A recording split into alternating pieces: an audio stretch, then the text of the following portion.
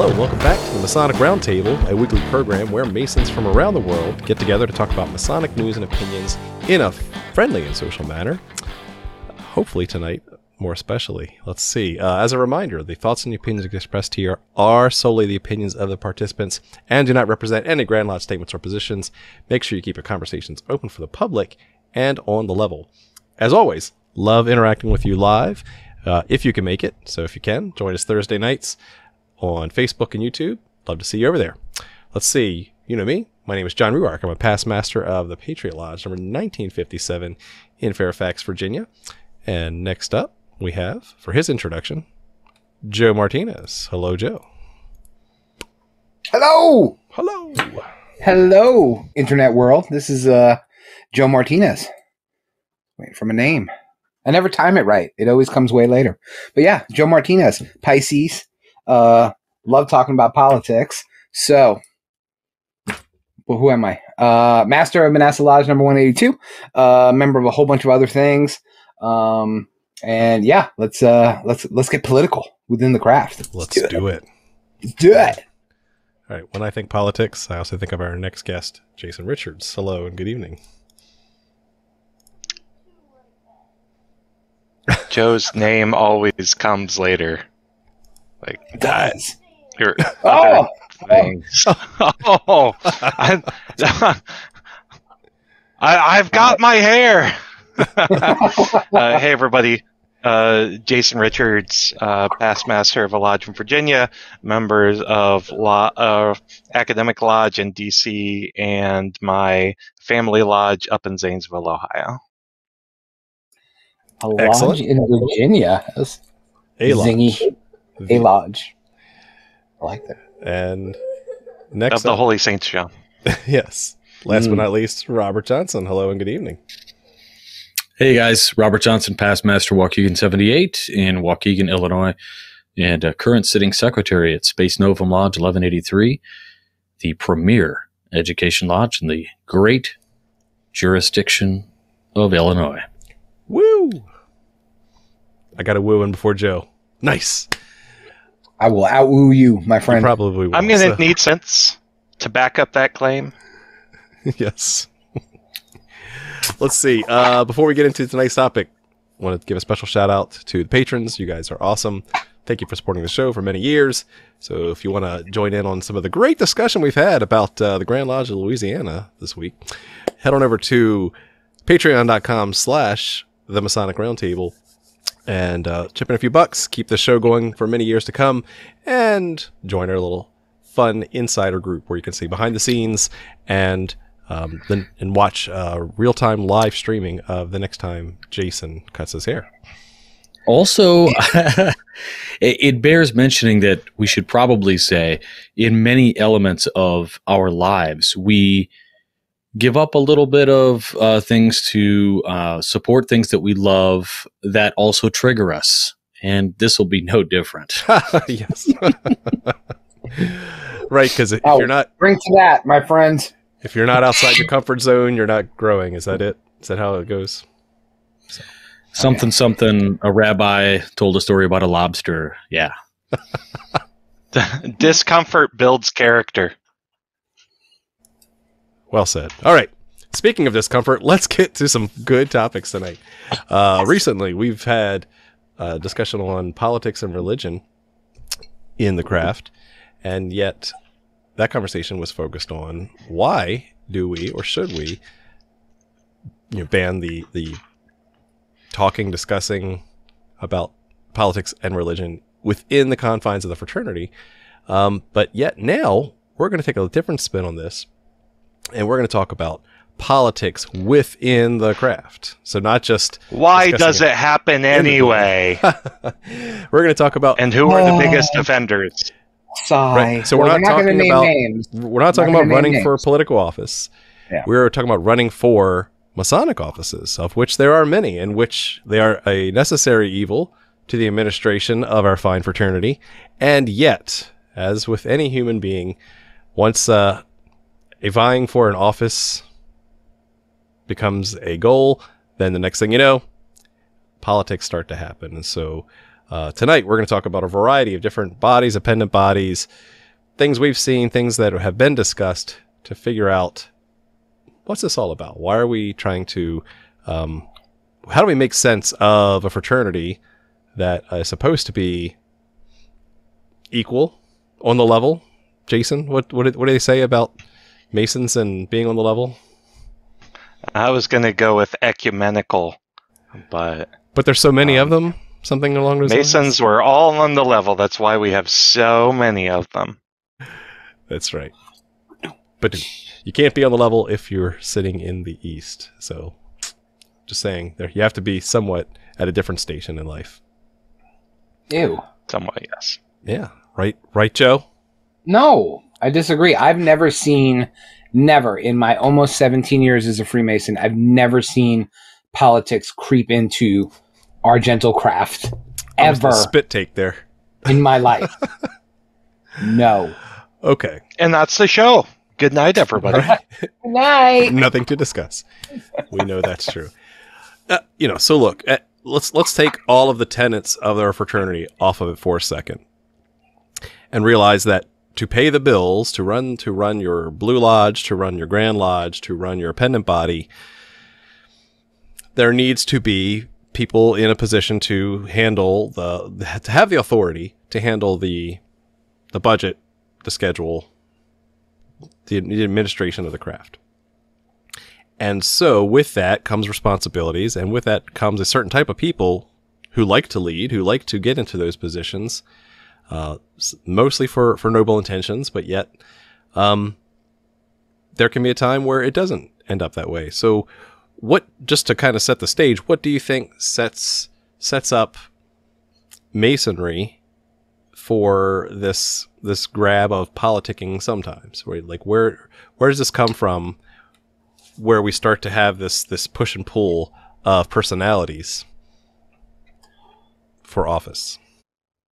Well, you asked two different questions, so let me attack the first one and be a little serious for a second. I know that's a rare thing, but I think that we just have to realize that there's really two components to our gentle craft, right? We have the actual purpose, which is to make Masons, to take candidates through an initiatic experience and an experiential journey and all that stuff. But then we have the other bits of it, as John was talking about, where we have to pay the bills and keep the lights on and make sure we file for our taxes and that kind of thing. I don't think there's anything inherently Masonic about any of that crap. You know what I mean? It's not, that's just running a business, quote unquote, but to answer your first question, the politicking for me is really interesting, because I would say that a lot of the people that go through the line are not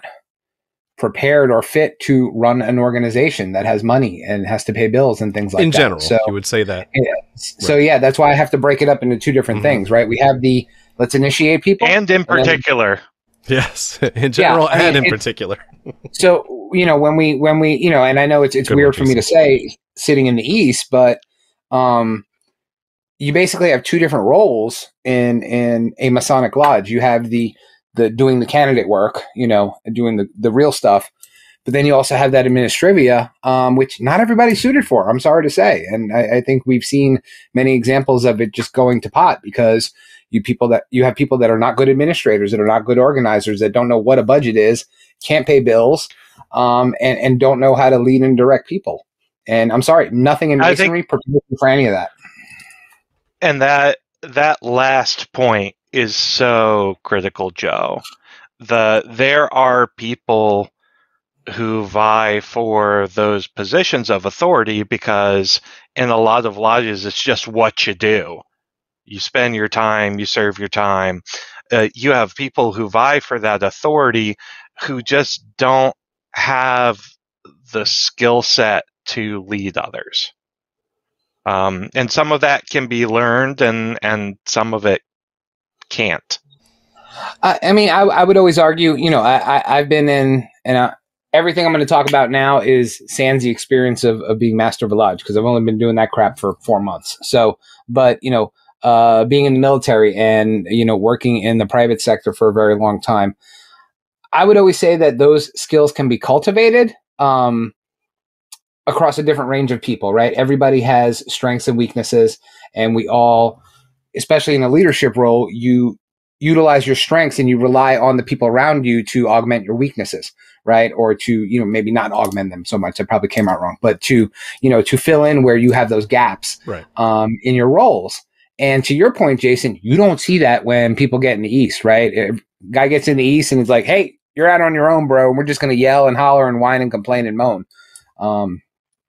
But yeah, but back to my point, nothing in and that's just the past masters. Hey, man, shut up.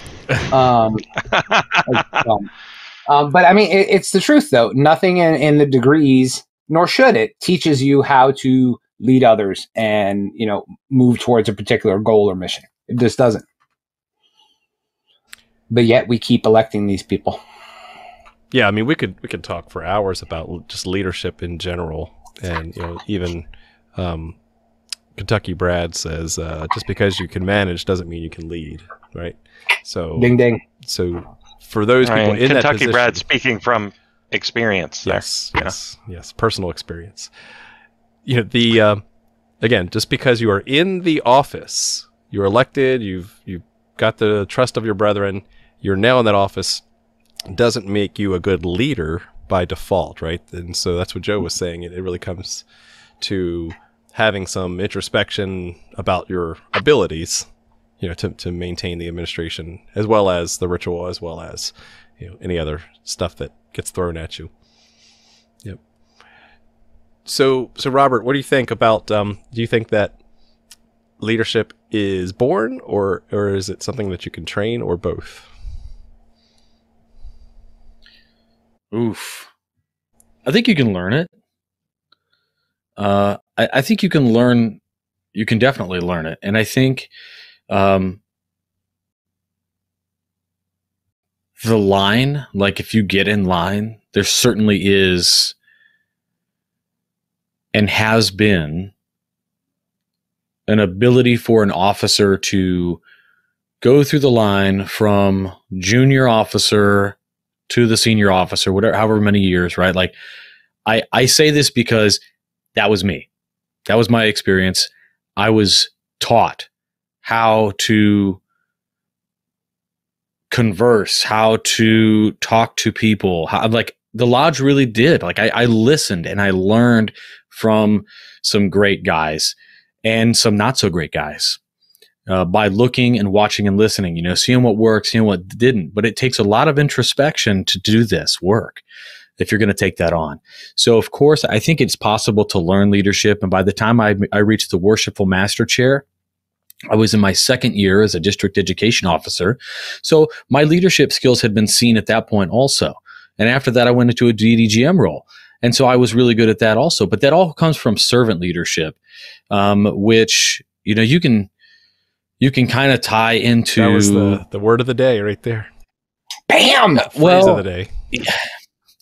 So, and we're all going to agree on this point. It's this idea that regardless of your political promises or your ideologies or whatever you have, the idea comes back that you're supposed to serve, not be served.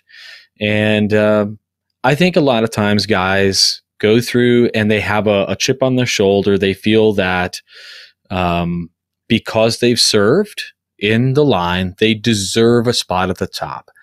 Entitlement. And that, this is a great point, right? The we'll call it entitlement politics or politic entitlement, something like that. There's just this unfortunate thing. And as you said, John, we could talk about leadership all night. It's probably a different show, right? When we talk about progressive lines. And I think we've probably talked about that ad nauseum in the past, but like those things kind of stink.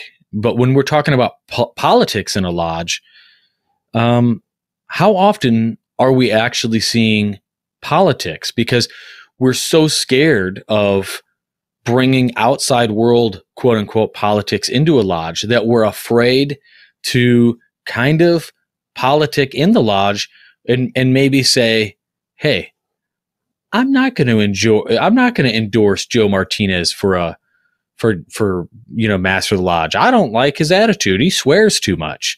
I'm going He to does. endorse Jason. I'm He going to does. endorse Jason because, he's much more even keeled and I like his education program and whatever else. Yeah. But people have to know that there are aspirations for things, right? And nobody wants to even ever put that out there. I did have some really good education in 2017. Yeah, you did. So there you you go. did. You had one of the most organized educational years of anybody I ever knew. And so that's the idea, I think, which is interesting in politics. This is maybe a flip side to what you wanted to ask, right? We don't want to, people are always like, oh, politics and lodge. No, I say politics. Joe disagrees. Politics? Kind of yes, maybe a little bit. Well, let's open up the can of worms, right? Yeah. So yeah, I know in many jurisdictions, not all, but some, basically it's if it's either explicitly shunned, it's certainly culturally shunned to not vie for an office, right? You want the office to call to you. You want your brethren to nominate you rather than you start asking around with, vote for me, I like Ike buttons and all that, right? So, but should there be, right? Because we could obviously, and we will talk about the downside of politicking in Masonry, but let's stay positive for a second, right? I think you hit the nail on the head there, RJ. There could be a case for the explicit, I think that Joe is doing a great job as master this year. I want to make sure that he stays in for the next year or for the next 10 years because he's doing such a good job. Assuming Joe complies. No, but he will not comply. Fine, just ruin my example. Just please do Fine. that would be great. So, but you know where I'm going with this, right? That there should be it should not be a secret. I mean, the ballot should be secret, but it shouldn't be a secret about how you wish to serve your lodge and what the brethren expect from their leaders. That should not be a secret. Joe. So, first off, I will not be serving for 10 years. So, thank you for that. I had that on the record, but second, on the record, baby. Right after Jason finishes volunteering at the George Washington National Masonic Memorial. Tour guide, baby. I was going to make that joke. I got an email. $19 an hour, baby. Woo. That's all you, man. Woo! $19 an hour, really? Yeah, really. And you get a 30-minute lunch break. Anyway. So let's unpack that for a second there, John, because I think the reality is, and I guess I'm being the Debbie Downer of the group today when it comes to this, is outside of what Robert said, does our progressive line in most places truly set us up for that, right? Absolutely and not. exactly. So the answer is absolutely no, it doesn't, right? You have this system where the expectation is, unless you're a complete turd, you will move on to the next seat and the next seat and the next seat. And then you meet your Masonic qualifications, regardless of what jurisdiction you're in, and you move up to the next seat and the next seat and the next seat. So now you have some lodges that don't do that, right? They've thrown out the concept of progressive lines. They're like, we're going to put the best person for the job in the seat, and we're not doing this moving up the chairs thing. Some observant lodges have that practice, right? So there's two schools of thought on that. I mean, you have Robert's point, which is a very valid point of, hey, I was lucky enough to have people that taught me stuff and I learned things along the way. But to be fair, how often does that really happen? So I feel myself drawn back to the Grand Master's address that circulated this past week. What jurisdiction was that from? Colorado, the one we posted. Yes, Colorado. Colorado. That was And fantastic. one, if you haven't watched it, go watch it, because it certainly serves my confirmation bias. Yeah. Two, Joe, slam that in the chat. I got it. It's in the chat. Nice. So two, something that the Grand Master of Colorado said that really resonated was, look, in Masonry, doing this whole 1 year in leadership thing, it doesn't hold parity with like tech industries and businesses where you have CEOs and strategic leaders, leading their respective organizations for 5, 10, sometimes 15 years at a time. And the thing that resonated with me about that was, that's one of the reasons why it's so hard to get anything done, anything sustainable done, as a leader of a Masonic organization, because you come in, you spend the first couple months trying to get up to speed, and then you try to do your best and manage all of your respective, and then by the time you look at your watch, it's December, at least in Virginia, and it's time to roll back over to the new person. So I really do think there is something about having some continuity in the lodge leadership. You usually get that with the secretary and the treasurer, but why not, the senior warden or someone like that? Look at Massachusetts. Their Grand Master is elected for 3 years, or he's elected for 3 one-year terms, whatever you want to. Pennsylvania too. Figure you want to slap on it, yeah. So they're there for Illinois. We have 2-year terms for our Grand Master, but typically it's because he is elected each year, and he gets 2 years. And I think that's really the bare minimum to be able to effectively do anything. And to be quite honest, these other jurisdictions that change year to year, it's no wonder they are floundering all over the place in so many different areas, right? I mean, it's just they're bleeding out. Yeah, that's fair. So here's where it would make sense. If the Grand Line are truly figureheads, and they are kind of the public face of the fraternity, visiting the lodges, performing, charitable functions, things like that, then it makes sense to keep swapping people out year after year, provided that you have a committee or a body within the Grand Lodge, like a jurisprudence committee, that is actually empowered to run the organization. Or maybe a strategic plan. Get me a little choked up there. Well, I mean, even then, you can have all the strategic plans you want.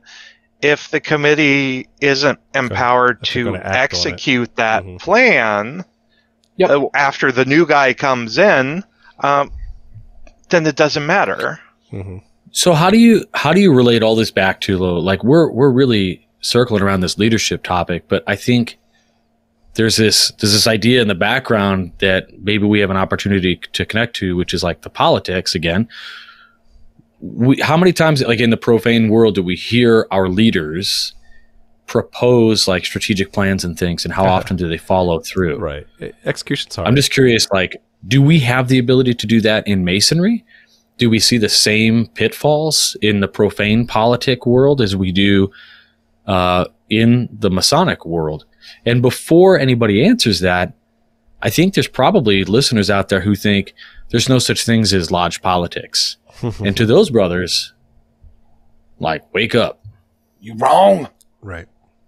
But you wrong, though. A fun phrase that I heard a lot a number of years ago is, no plan survives first contact with the adversary.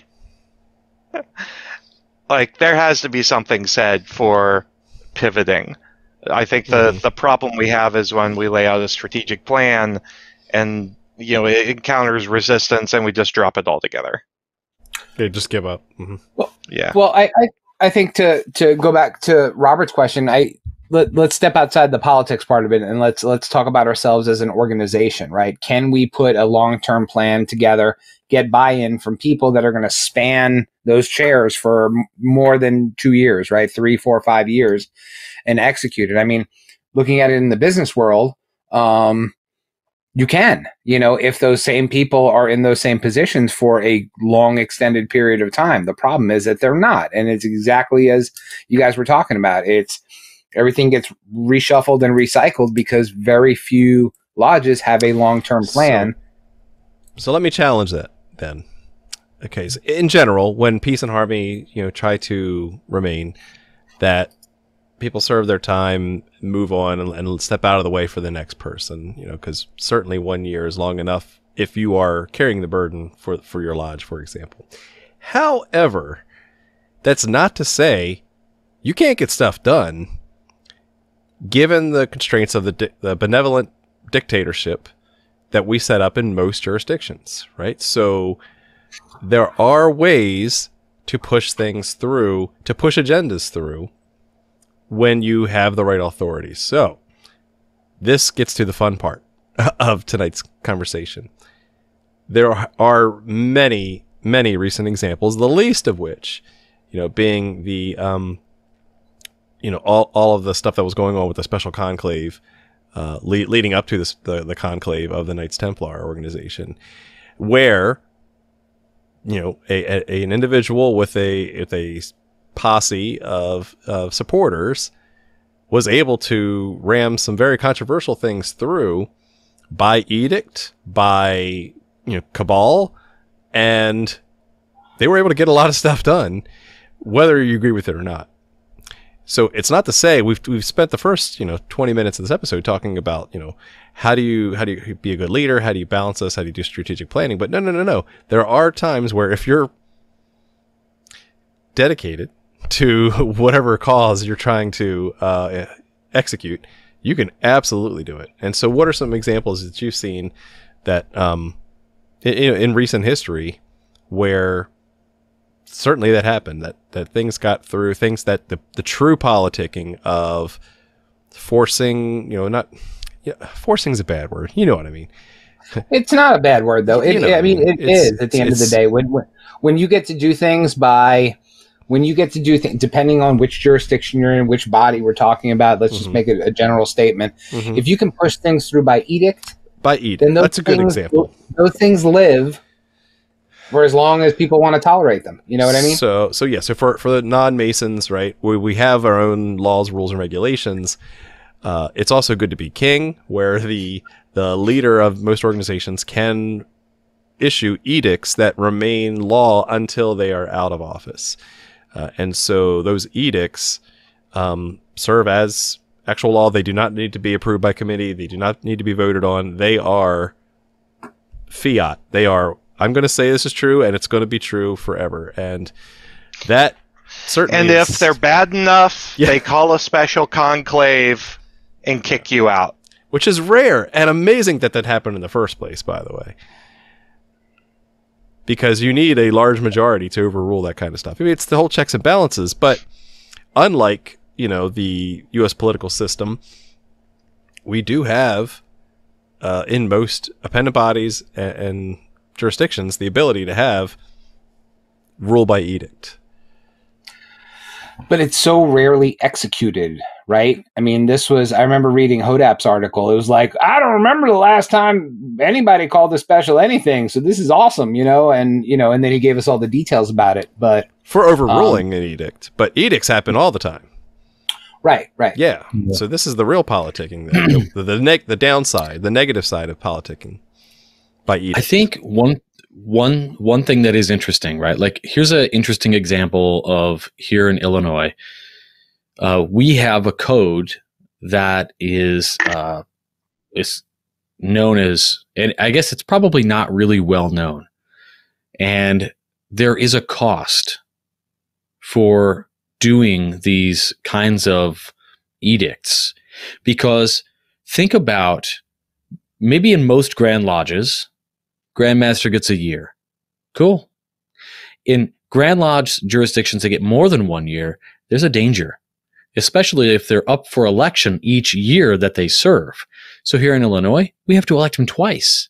I don't know about Massachusetts. If we have to elect him 3 times? But here's what I'm getting at. Do something unpopular that first year. Watch yourself not get reelected the second year. So we have something called 3B, which basically says Grand Master at any time can use, it's like the A-bomb code. Really? I had these pins made that just had the square and compass, little button pins, and I wanted to hand them out at Grand Lodge that said 3B or die. And basically, the reason was I felt our per capita needed to get raised. We were at $10. $10, right? And so this was nothing. And in order to survive, I remember. My thinking is, look, the Grandmaster has a supreme opportunity and a reason and a reasonable expectation to preserve the craft. And you can make an argument that per capita can help that. So I was like, yeah, 3B per capita, increase it, and you don't have to vote with the constituency. Now, of course, he didn't use that. Nobody's ever going to use that. Not in their right mind if they want to get reelected. Because maybe in your second year. It's an year, unpopular though, right? way of pushing things. Do it your lame duck year. Exactly right. Yeah. But no, that's an interesting point. I think that's it's a rarity because a lot of the jurisdictions are single year. They're lame duck years, right? For a lot of our grand officers. So, for the one and doneers, they can issue a whole bunch of edicts that will just live. And I think the consensus a lot of the time is, well, he'll be gone at the end of the year, or he'll be, he'll be replaced, so maybe he'll get overturned. Right. But I could think of another example. Let's talk about South Carolina. What happened to them last year? We had some edicts and some suspensions and some suspensions. I don't think there were expulsions, but everything that was going on there, which Brother Hodap also reported on quite well. But they did something rather awesome, politics-wise, which I'd never heard of in all of my jurisdictions. And, I join a lot of things. And which is all of the Grandmaster's edicts. In South Carolina, folks, if you're on the chat, chime in and correct me if wrong. But at their grand communication, they have to actually vote on all of the Grandmaster's decisions for the year, and the body of the Grand Lodge can actually overturn things. And I think that's what happened with Most Worshipful Mike Smith, who passed away a few months later. But they overturned his suspension and reinstated him, and then they did more things. But they overturned a lot of the Grandmaster's decisions, which again is and that happened at their annual communication, which I've not seen before, and I don't think a lot of our jurisdictions have that. Robert, chime in if you think different. A lot of our jurisdictions have that ability to, at the end of the year, take stock of what a Grandmaster's done and say, we don't like this, we're going to overturn it. I've never heard that before. Yeah, that was something that was pretty surprising. And to be honest with you, is a form of accountability to your constituents. I think that's great. If you want to be a benevolent dictatorship, but the people should still have an ability to 2/3 overrule you. Right. The checks and balances. Exactly. And this is where, rules, so leading up to this episode, I was just fired up. Like, oh man, I can't wait to talk about cronyism, BS and all this stuff. Let's do it. Well, but it bears mentioning too that there are these great parts of the political system that we have adopted that work.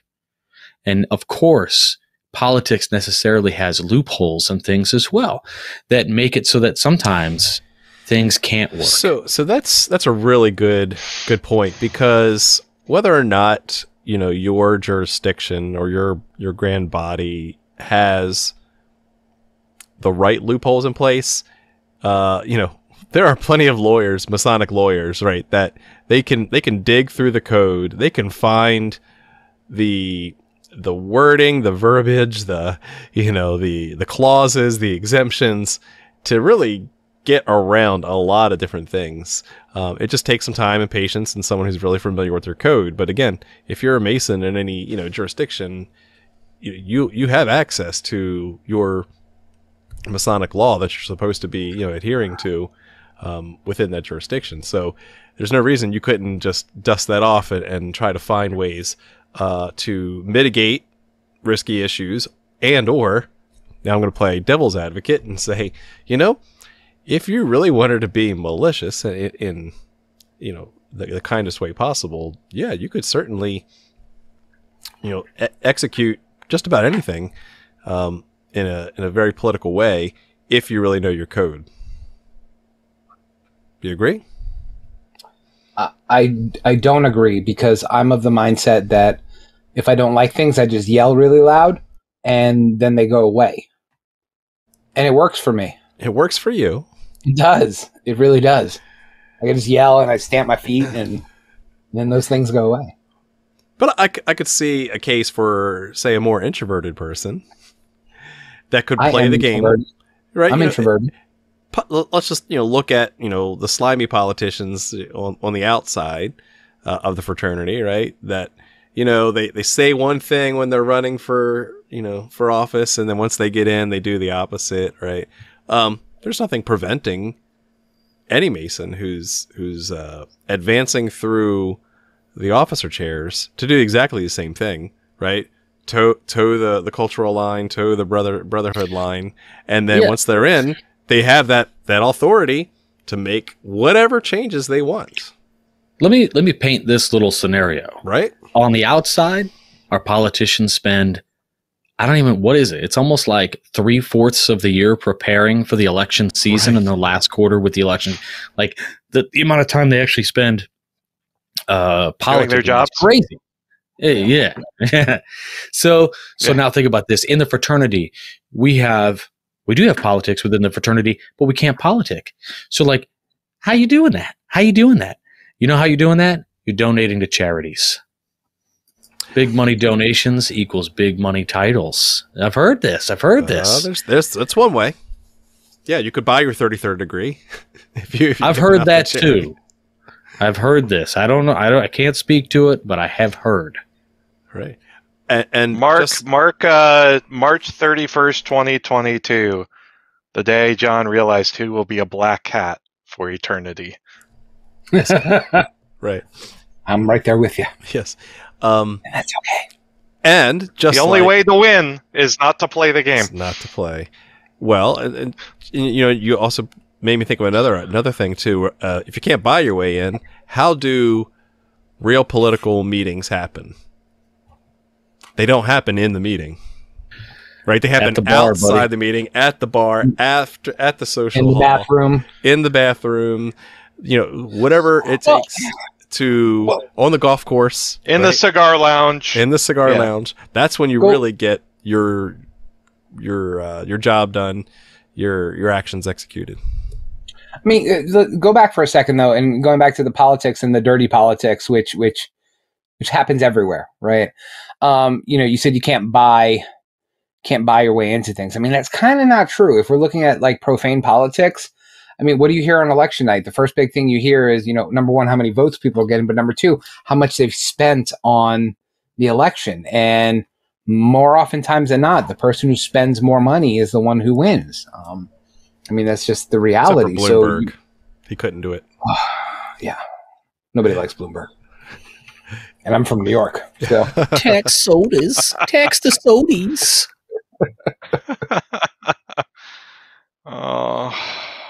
But cronyism. That's a word. Ooh, cronyism, meaning that you give your friends and or relatives personal favors. Or your groups of guys that you sit next to. Mm-hmm. Those two. Mm-hmm. Yeah. That's around.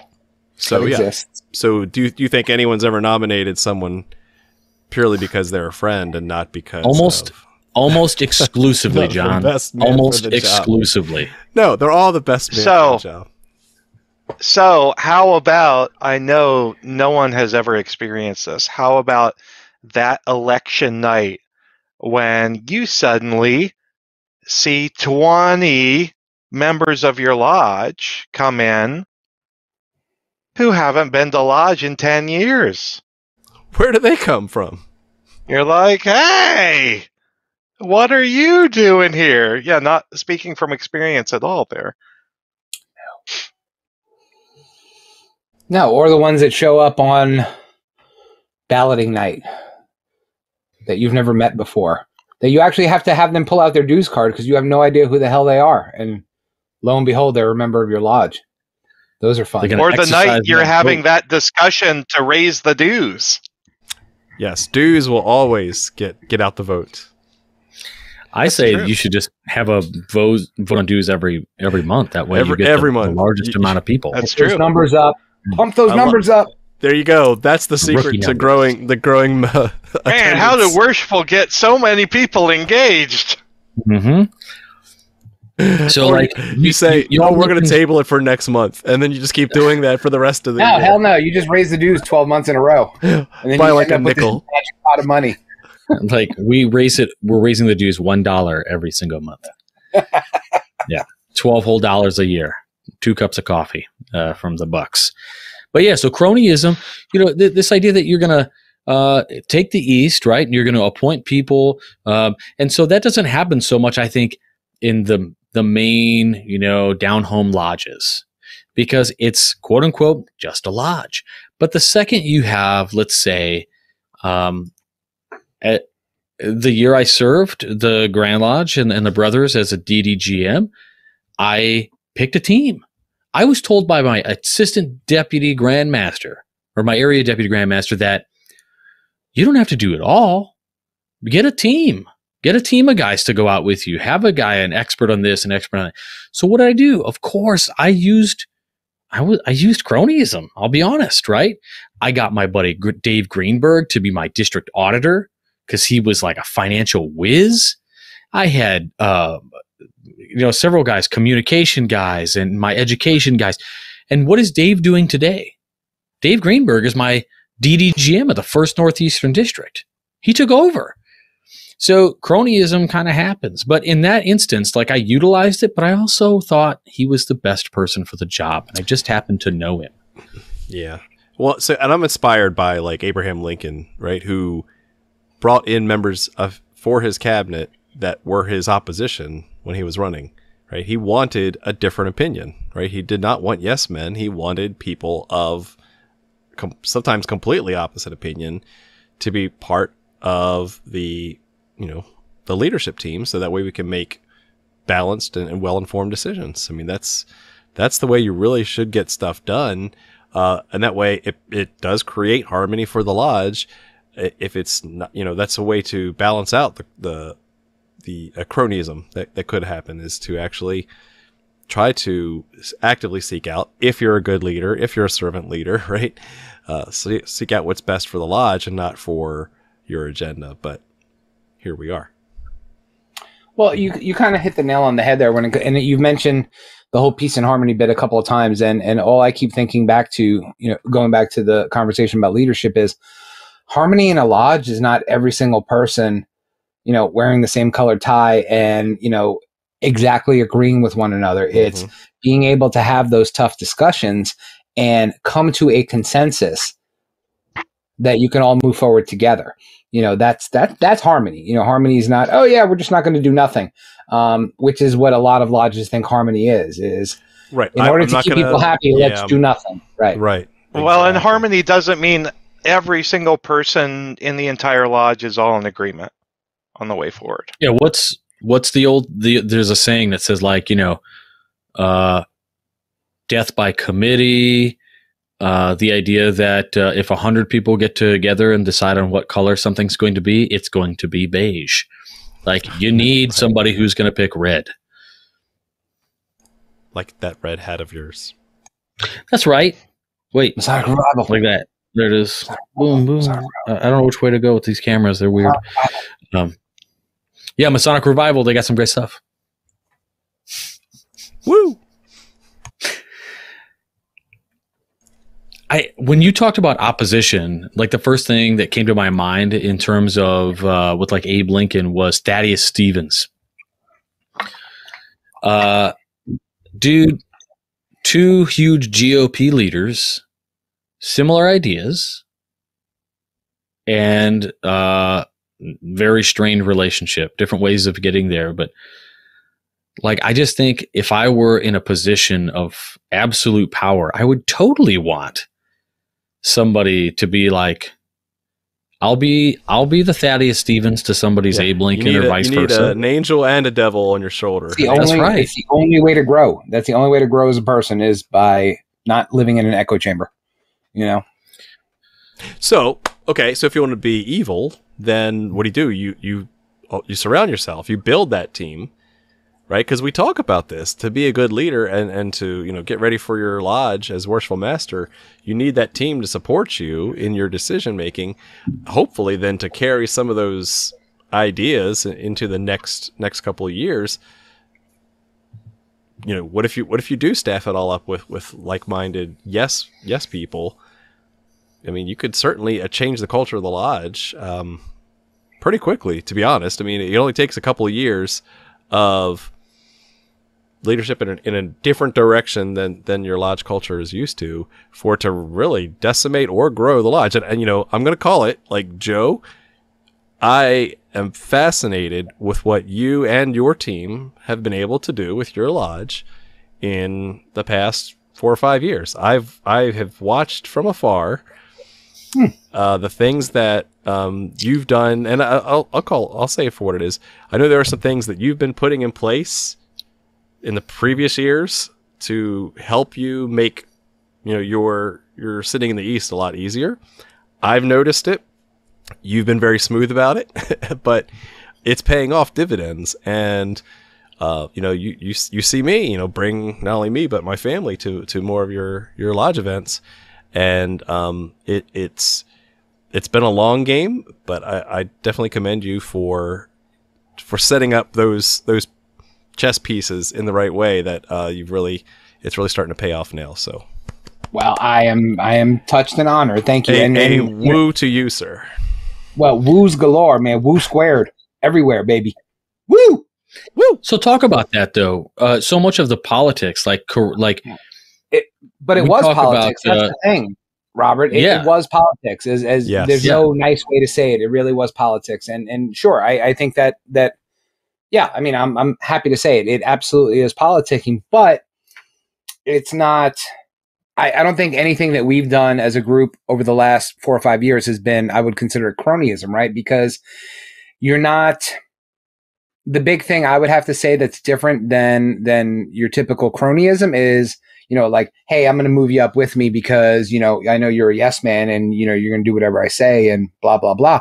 It's been a small group of people that show up all the time, number one, that actually give a crap, number two, and have the same vision of what Masonry is. And it just so happened to be the same one that I had. So, you know, that was a very good combination to have that. There's no nice way to say it. That strategic plan that outlives the guy before me and the guy after me, because we've kind of put the lodge on this road, and we've decided this is the way that we're going to operate in Masonry land here in this lodge. And it's going to outlive me. I don't know if it'll outlive me in 10 years, but it'll definitely outlive me next year and the year after, because we all want the same thing, you know, and it's great to have that, you know, on both sides, the people that came before you and the people that came after you. Because the guys that came before me, guess what? They're still showing up and they're still contributing, and they have not stopped coming to things. You know what I mean? Because they were like, hey, I helped build this and this is amazing and I'm going to keep doing it. But we've got guys who were past masters 4 or 5 years ago and they're still showing up every week, you know, because it was their baby and it was our baby and we helped build it together. So, yeah, I mean, that's the only way to do it. And it sounds like such a dirty, gross word, but you have to politic with those around you. Well, benevolent in politics. That's the key, right? Like when we talked about how to win friends and influence people, right? When people read that book, they think, "What are you, human hacking? This sounds terrible. Like you're just going to go out there and tell people this, that, and the other, and to get them on your side." No, I actually care. Right. I actually give a crap. Yeah, that was. And I'm going to normalize it. Yeah. I'm going to care. And then they're going to care. And then they're going to bring their ideas, which is awesome. And we're going to implement the crap out of it. Right? I mean, that's what it's about. Can we just talk for a second about the transformational power of empathy? I mean, the fact that you as a leader truly care about your organization, about the people in it, that is, in my estimation, the single most impactful way to affect organizational change. Yeah. I love it. Just care. And I'm replaying all these long-term strategic successes in my head. And you're right, Jason. Like, they all come back to empathy. The first one that came to mind was chartering, the Patriot Lodge. First lodge chartered in over 30 years, and it was right next door to an existing lodge. And so everyone's like, what do you mean you're trying to be an academic lodge? What, you're going to steal membership from, your neighboring lodge? Like, and so there had to be a long game of empathy to listen, to respond, to meet in the middle, to collaborate. Otherwise, that lodge would have never gotten off the ground. It would have never gotten the approval of the district. And to that point, a little bit more backstory of the chartering of the Patriot Lodge. We didn't have to ask permission, but we went around to every lodge in the district that we would be inserted into, and we made sure that there was a voice vote taken at every lodge in the district to make sure that they were comfortable with the founding of a new lodge in their district. Didn't have to do it. And if the vote was negative, we probably, we could have done it anyway, but at least we were there to show we cared. We're trying to be model Masons as a new lodge in the district, and it's paid off. So I think that's an interesting empathy. I love that empathy. There's this idea, like, there's a lot of lodges that kind of start up and they're like, oh, we're going to be these TO lodges. We're going to do this, that, and the other. And it's awesome, right? And in the states where you cannot be a TO lodge, maybe you have kind of like an observant style lodge or whatever. And it requires some finesse and some politicking to get those things rolling and to do them. But what's really interesting is the lodges that I have seen form around this way in not just Illinois, but in surrounding areas, have had some run-in with Grand Lodges. And I'll tell you why. Because we're so caught up with being kind of like pompous education that we disregard like the other things that beige Masonry is really enthused about. So, like, what does it cost to throw a couple $100 from your awesome, huge treasury that you have because we're a TO lodge or whatever, and we've got thousands of dollars because our members pay tons of dues? What's it cost to throw $200 to a Grand Lodge charity? Is that politics? Yeah, it is. Yep. And it also ensures that the Grand Lodge says, I don't mind those guys. Right? Yeah. What was that Family Guy episode? They're like, oh, that's that hard teacher. He's a jerk. And they're like, that teacher donates his whole paycheck to charity. Right? It's part of it's like a game and it's not, right? It's genuine caring. Mm-hmm. Yeah. And so I think this is really up to the last, the final question of the night, which is politicking or politics within the fraternity a necessary evil in order to grow and to sustain, the goals of your lodge, your appendant body, and beyond? Joe, what do you think? Thank you for letting me go before RJ. That makes my night every time you do that. So thank you. I would say, woo! I would say, unfortunately, yes, it is necessary as long as we have this beautiful allegorical system of degrees that are meant to impart these really amazing lessons about life and truth, but they're wrapped within a rent-paying, charity-giving social construct that we understand Freemasonry to be. There's going to be the required aspect of politics in it. And it doesn't have to be a bad thing, right? Just like when we were talking about harmony. Harmony doesn't mean that everybody agrees. Harmony means that you talk it out on the one level, not the many that Jason talks about, and come to a consensus and walk away hopefully learning a little bit more than you did before, not just about the situation, but about the people that are around you. But I mean, this really all revolves around, the politics and the cronyism and the drama and the issues. It all revolves around forgetting the whole purpose of why you were there in the first place, right? It was to be initiated, and it was to have this experience with a whole bunch of other people that you will eventually call brother, that you genuinely and truly love. And if all the stuff I'm saying sounds weird to you, then maybe you need to do it over again, because that's the purpose and that's the goal. And yeah, I mean, that's a good place to drop the mic. So love y'all, stay out of politics, and woo! And woo. All right, Jason, what's the role of politicking in Freemasonry?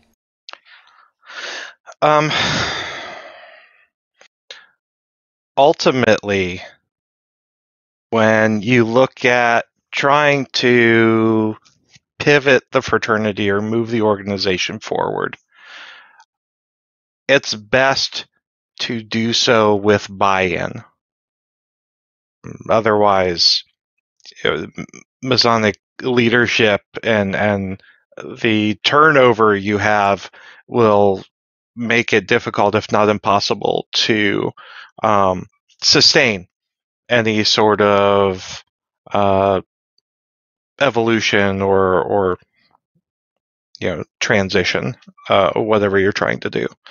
And so, in a lot of ways, politicking and obtaining buy-in of the brethren around you, your constituents in your lodge, if you're the master, constituents of the Grand Lodge membership, if you're in the Grand Line, I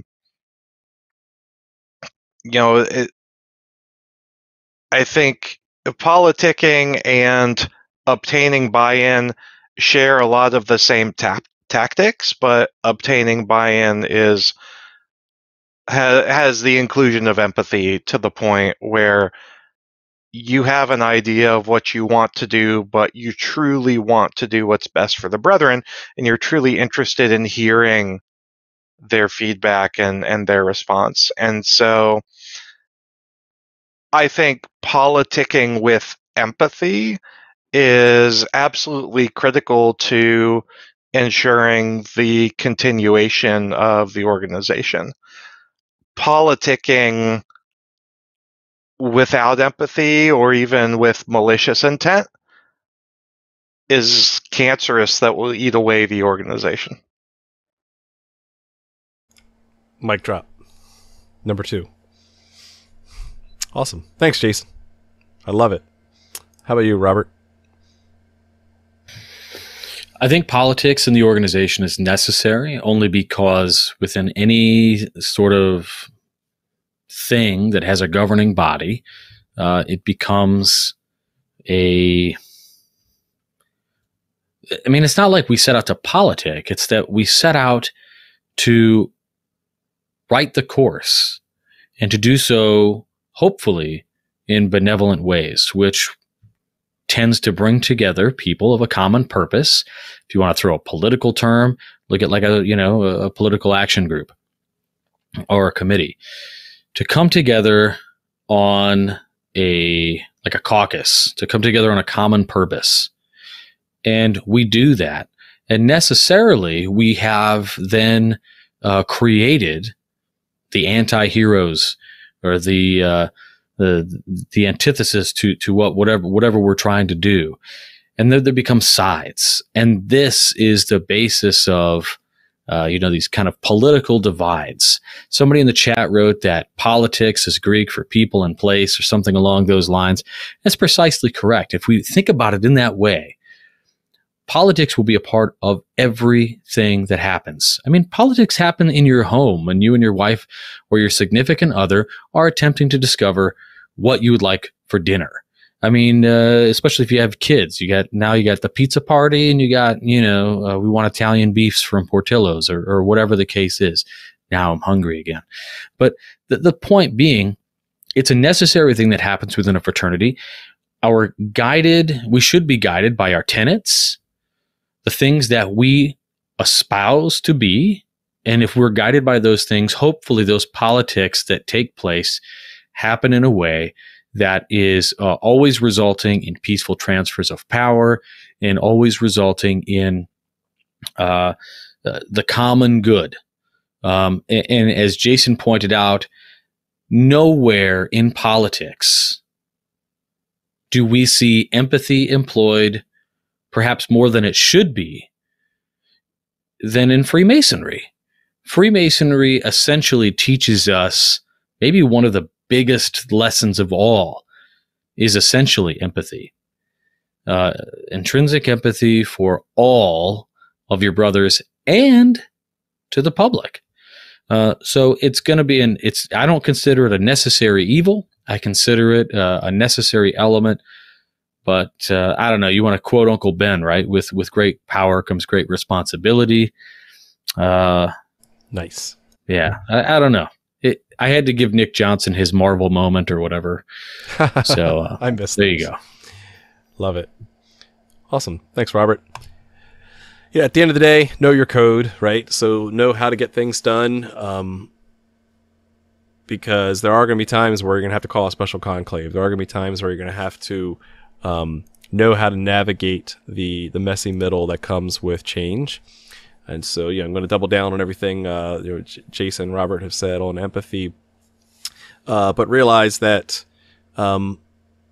do benevolent politicking, right? So understand that you're not going to get everything you ask for, right? You're not going to get everything that your side wants. And so the best way to do it is not to rule by edict, but rule by love. So with that, thank you all very much for watching, and keep searching for more light. Good night.